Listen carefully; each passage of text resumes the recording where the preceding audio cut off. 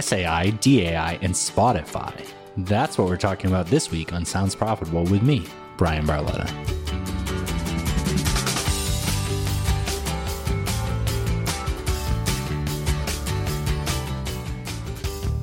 This episode is sponsored by Claritas.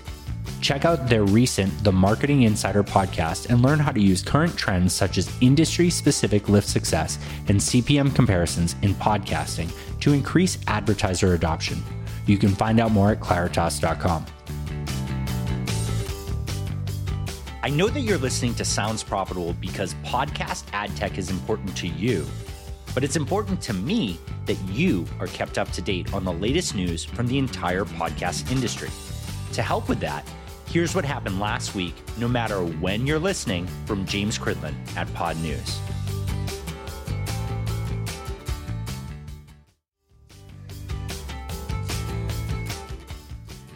A few months back, Spotify purchased Megaphone. Now, there have been major acquisitions since, and there were major acquisitions before.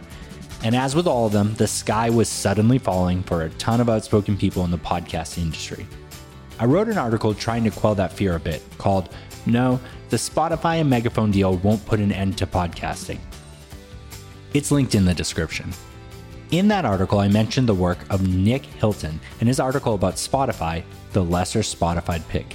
He was kind enough to come on the show, and we got to talking about our different views on the world Spotify is bringing about.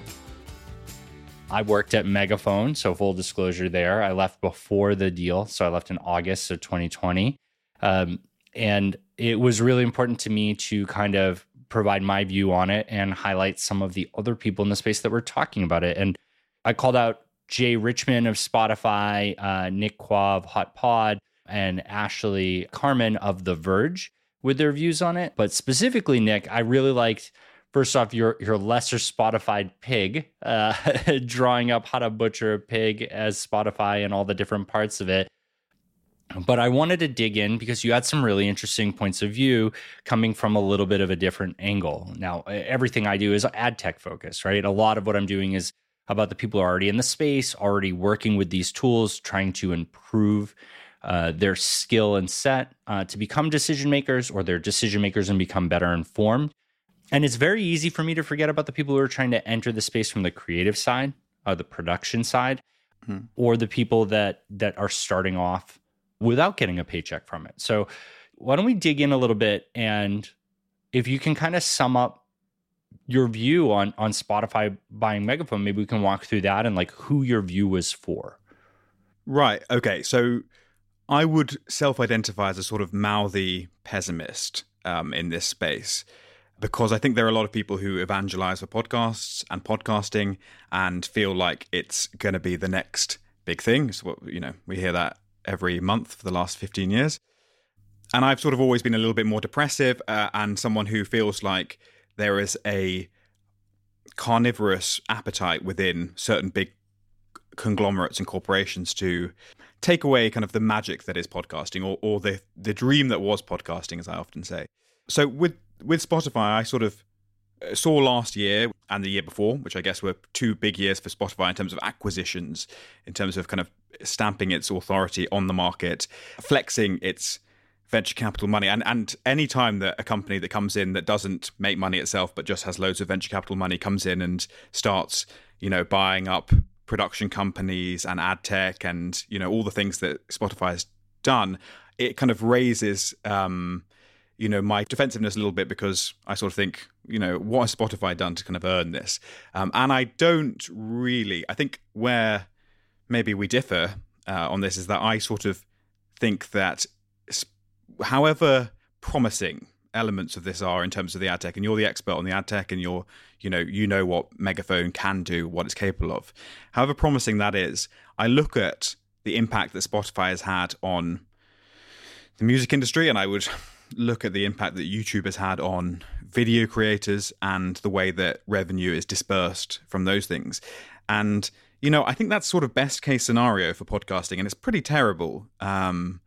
And that's why I struggle to be like, this is a really exciting thing that Spotify now has this kind of complete pathway from, allowing people to create with Anchor through to distribution on Spotify, through all the ad insertion, the dynamic ad insertion technologies that they have, and Megaphone and stuff like that. So that was kind of my skeptical take, was that I just don't see Spotify as a benevolent force in this space. And I think that it's just typical of a kind of very gradual erosion of the things that made podcasting so exciting, which is the fact that people in their garage could make something that would be listened to by hundreds of thousands, if not millions of people. Yeah, honestly, I agree with you on a lot of your points. I mean, I think the thing to keep in mind is that with ad tech as an industry, like, I like it because there's so many people being employed by all this, right? There's so many people able to do this. I'm not creative, right? I'm making a podcast here because I'm talking about podcasting. I want to make sure that tech works exactly how I say. I want to provide live examples, and I kind of want to step up, right? That's neat. But on my own, I'm not creative. But to me, like, it's nice being a right-hand man. It's nice being a guy who works at a company that helps people monetize and helps people set up and take advantage of things, right? Being able to host their podcast, being able to do cool things with it. So, like, I forget sometimes the differences in worldviews. And I think you're spot on with your examples. But the one thing that I want to call out is I super agree that creators on YouTube, creators on Spotify for music are really treated poorly. Like, I have a friend who was just like, yeah, all of last year I made $300 for royalties from music on Spotify. And that's not, a little bit less, and that might not be enough for Spotify to cut a check for a year. And I think the thing to think about is that with podcasting, right, the open RSS format, anybody can build an app. Anybody can build that environment. It can always be available. That basement or that garage mindset of sitting there and recording with your pals and putting it out to the world, it can be available to anyone. I can't right now do an equivalent for video, right? I can't make a video, and I know that there's a bunch of different apps out there that are going to catch it and make it available. I can't do the same for music. I mean, heck, there's a lot of regulation on what you can do related to music with podcasting. It seems like it apparently, like, I can't just put my whole album on a podcast because you get into some rights issues, it feels like.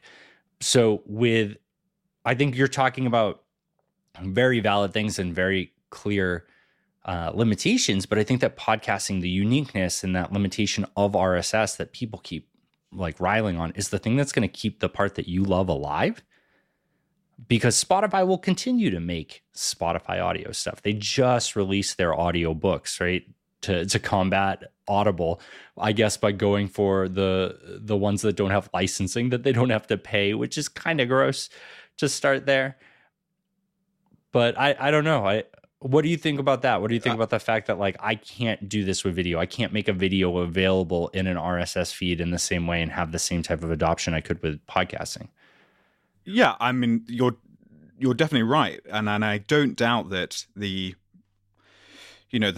move of Spotify to become a bigger player in this market will only expose more people to podcasts. And in the last couple of weeks, I had a podcast that got featured somehow mysteriously on Spotify, and the switch from it being 70% iTunes to it being 80% Spotify was just happened kind of overnight.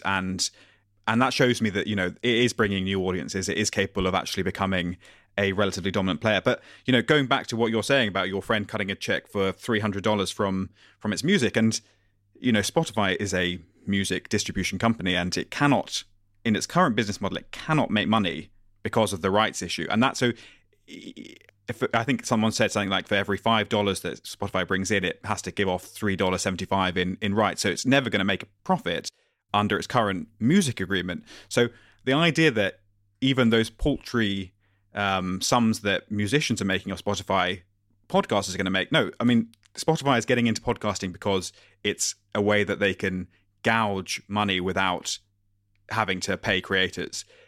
Music has all these rights issues. Podcasting is hamstrung in a way by its open RSS stuff, that it's, that we're never going to come to a point where Spotify has to pay everyone who gets streamed on Spotify. That's not going to happen under the current podcast format. So, they see it as a way of getting a cheaper amount of content onto their platform.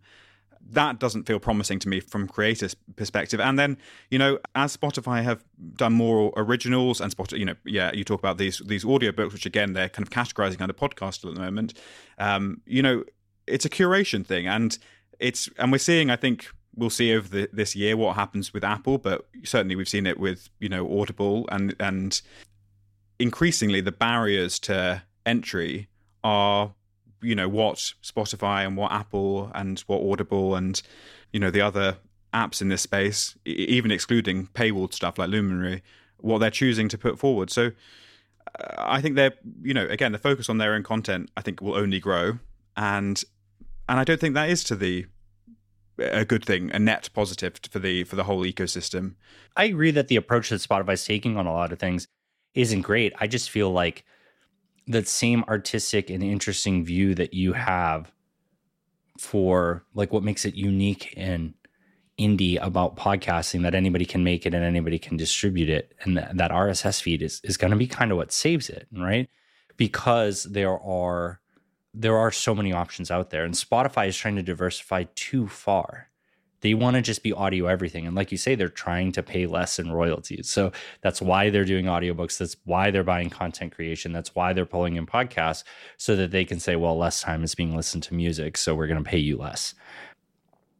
That's an important distinction. One thing that, like, you brought up with Apple, and obviously we're recording this several months before this is going to go live, because I like a strong back catalog, apparently. The rumor is that people are going to be able to list their podcasts up there per purchase on a per episode or per season basis, or even a subscription. That seems like the type of thing that can take the wind completely out of Spotify, right? Like, Apple, Amazon, and Google have all proven the App Store model. And all three of them have also proven that model for buying TV shows or movies.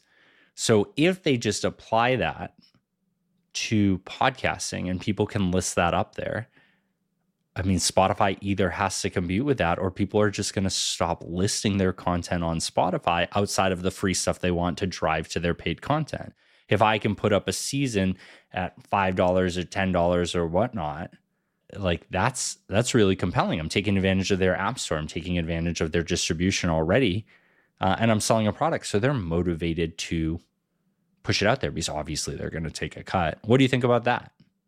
Gosh, it's kind of almost a different conversation, but I am extremely skeptical about the ability of Apple to sell podcasts now. I think it's very hard to sell a product that you've been giving away for free for 15 years. I think with TV and with movies and with apps, there's just always been an expectation that in order to consume these products, you have to pay something for them. And because podcasting has become a really, mainstream medium on the back of being free, and even with, I guess early pioneers in this space like Slate Plus, it was always like an additional content. You still had to give the product away for free, and then you could maybe tease a little bit out. And Patreon is doing that, I guess, at the moment. Again, it's a good format for additional content. But in terms of the number of shows that I think would actually gain financially from essentially paywalling their entire product from step one and excluding it from platforms that were open, I just think there's probably very few podcasts that would be beneficial to. So it will be interesting to see kind of how it happens. And I know that a lot of people, when I work in journalism, when I work in magazines and newspapers, people always say people's mindset is changing because of Netflix, because of Amazon, and people are just used to paying for stuff, signing a subscription, or just doing the thumbprint on their phone and making that little payment. And I can understand that the logic of that, but if you told me tomorrow, what's a podcast that I listen to every week? No such thing as a fish. If I suddenly had to pay, £10 a year for that, I probably would do it, but I would have kind of 1 or 2 second thoughts about it, and probably 3/4 of their listenership wouldn't do it, and they, so it's a balance. I don't think it would drink Spotify's milkshake straight away. What a good podcast to reference, though. That's probably one of the first podcasts that I listened to. No Such Thing as a Fish. So good. It's a podcast. I would love to know how much money they make, because they should be making an absolute fortune from that. Yeah. And I sort of suspect they're not. I super agree with you. I get the strong feeling that they're definitely not making as much as people like me and you would hope they were. But I agree with you. I think that, you can't put it immediately behind a paywall. You can't move it away completely behind the free aspect. But if you take advantage of that app store, these subscription services like Patreon, Supercast, and Memberful kind of have an uphill battle, right? They have to. Brian, the thing is, with those ones, you're teasing them. I mean, how do you tease them with the free content and then you add something a little bit extra? But something like Luminary has, I think we can say now it's probably failed because it's try to sell a product that people were getting for free. Is that not, what's the difference between that and kind of what Apple Plus is mooting? Yeah, I think there's a way to migrate into it. I mean, this is where I deviate. I'm not the content guy, I'm the tech guy. And so I think you're right that we can't just immediately flip a switch and it's all behind a paywall. But I think it's options, right? I think it can be a transition. We're seeing a lot of things with newsletters, right? Similar content that was just available and you could see ads on a website, and now people are doing it through newsletters and you have to pay for it. But a lot of the times there's a free version and then a paid version. Some of them just have a paid version. But the thing I really wanted to focus on with all this is that, just like with creating YouTube content or a website or being famous on social media or on Twitch streaming, not everybody is going to make it. We don't complain about the New York Times versus a blog. I do. Yeah. Well, I mean, look, maybe you get better content over there, but we don't compare them. How's that? We don't Sure. worry about how many blogs there are and how many websites are making money off of things like that. We don't compare how news stations are making money versus YouTube celebrities. And I think the problem is we're comparing all of podcasting, which is this open format with a lot of ways to go about it. Selling individual content, putting it behind a membership-based paywall, allowing it completely free and doing ad-supported, doing it completely free in hopes of it becoming something else. And we're comparing this format, and then people are talking about YouTube. People are talking about other closed formats that are exclusive. Like when you make a video, yeah, you can put it everywhere, but YouTube is going to be where you get the distribution. I can't put a video up and make it accessible for everybody. I guess I could put my, even a website content, right? A newsletter or whatever. I can't put it up and make it accessible to everyone. They have to go seek it out. There's no catcher or aggregator for these things. Podcasting is different in that there's so many aggregators out there and it's so easily available. If a friend said to me, I want to get into podcasting and I want to make it my career, and they weren't ready to invest in it, I would kind of roll my eyes. But it would be what I would say is that, every year we get more and more podcasts. We've hit 1 million podcasts. We're now way over that. And the more podcasts you get in the soup, the more important the curation at the distribution end becomes. I mean, Spotify has, I don't know what, a 20, 30% market share of plays optimistically, and Apple has, 60, 70%. Those guys have an incredible amount of power to filter the soup that is podcasting. And that's fine when Apple has had no skin in the content game. The more they get skin in the content game, the more that they have other priorities in terms of filtering that soup. So for me, it's almost a curation issue in that the distributors are becoming ever more content creators, and that creates a sort of inherent to their business model is they have to privilege their own content in the distribution, and that just changes the whole ethos of podcasting from something that was this open and anyone could do it, and it you never knew what was going to go viral and what was not going to work, to something which is much more end to end. Yeah, that's real. That's bias on that end, right? There's no reason why Spotify and Apple can't have sections on their app that are specific content owned or run by them. Same with Amazon. And that gives those shows an unfair advantage. There's a limited amount of time that people are listening each day and week. And so if they're pumping it to the top, people are going to look at that over other shows, which then get less downloads, and that's ad revenue, have less ability to convert people to subscribers. And so for content creation outside of Spotify and Apple and Amazon and Google, you're right. That's a little bit scary there. And I think that what they're going to try and do is entice people over with, if they buy into whatever their hosting is or they participate there, then they'll run ads for them. And if they're running ads for them, then they're motivated to boost them up.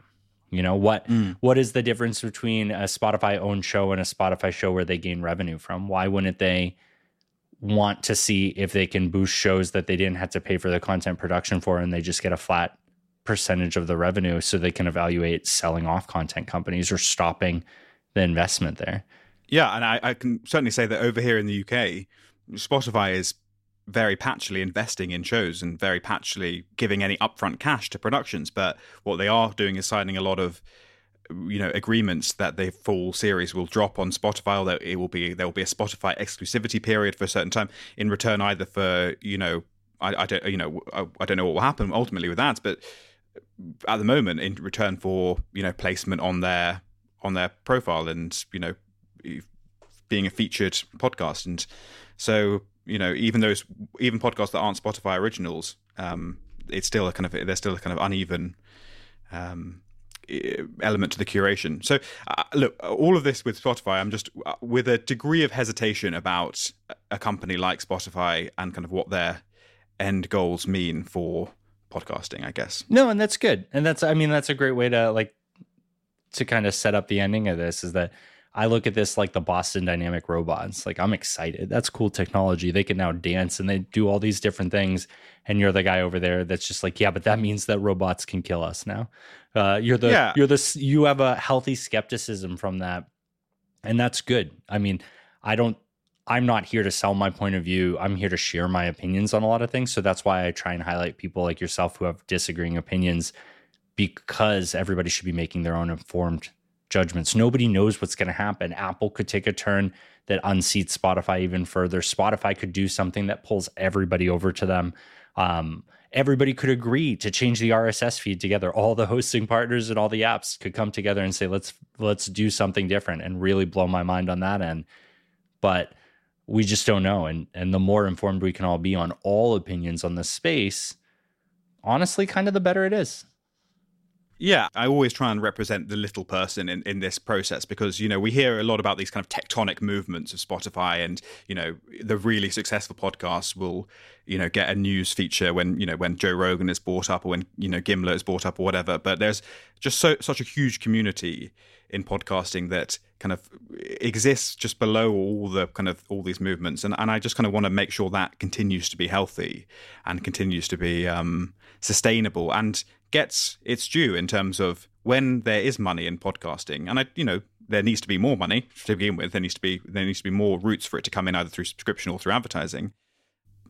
Then once there is more money, that it's trickling down and it's cultivating that, and it's kind of cherishing the kind of heritage of podcasting as this countercultural medium. And I think that's just I worry that Spotify doesn't feel a sense of responsibility, hasn't shown a sense of responsibility to musicians, won't show a sense of responsibility to podcasters. And that's what makes me kind of nervous.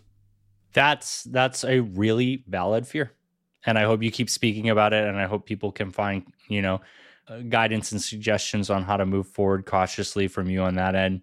And then hopefully apply some of the ad tech principles on my end on the way. And I'm sure that by the time this episode goes live, half this information is going to be out of date because of how fast things move. But Nick, thank you so much for joining me. I'm going to give you a lob ball because we already talked about it, but what's your favorite podcast? Oh, my favorite podcast ever, or just recently? Sorry, this is... Oh, I'll take anything that's not like a top 100 list. I love No Such Thing as a Fish, and I feel like not enough people talk about it. So I was leading you that way, but I'll take anything. Okay, no, let's go for No Such Thing as a Fish, because I actually started listening to No Such Thing as a Fish because I met one of them at a party, and he said, "Oh, I do this podcast," and I hadn't heard of it. And even though at that time it was probably one of the 10 biggest podcasts in the country, and then I just started out of politeness listening to it, and I've been listening to it ever since, and it is consistently of really stunning quality. It could be on radio, it could be on TV, but the podcast format, they use it so well to be kind of loose and limber and do their own thing. And I have to say, the consistency hasn't dropped at all in the time that they've been out of the office and working from home. It works whether they're all in person in Covent Garden, it works if they're doing a live show, and it works work from home. So if you haven't listened to it, it's funny, it's clever, it's I mean, it describes itself within minutes of listening. So I think everyone should get on the bandwagon if they're not already. Yeah, I hope people check it out. I really enjoy the show as well, and I got to catch up on it. But Nick, thank you so much for joining me. My pleasure.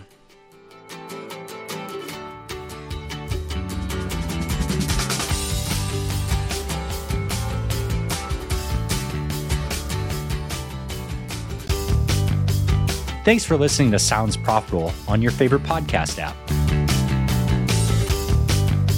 I appreciate you checking out my latest episode and hope you'll consider subscribing. And stick around for some special bonus content at the end of the episode.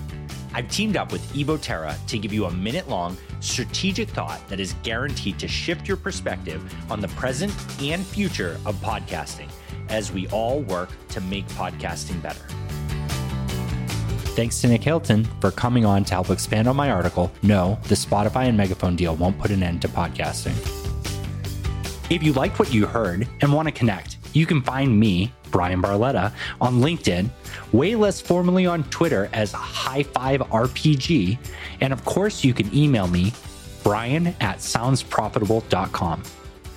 We'd love to hear your responses to the questions we're asking or questions you may have for us. So click on the Yappa link in the description and leave us a voice message, which we'll gladly respond to and include in our podcast with your permission. The Sounds Profitable podcast and all cool ad tech bells and whistles you've experienced were thanks to our host and sponsor, Whooshkaa. Everything you've heard since the conversation ended was uniquely created to target you using their dynamic ad insertion features. If any of the callouts were wrong, let us know. Depending on how you're listening, there were over 10 opportunities to hear dynamically inserted content and ads in this episode. While we continue to tweak and innovate our setup, some of the breaks may be more noticeable than others. Thank you for bearing with us, and please send over your feedback. The Sounds Profitable podcast would not be possible without the help and support of Evo Terra, James Cridlin, Ian Powell, and Sam Mars. Thank you all for your help and support.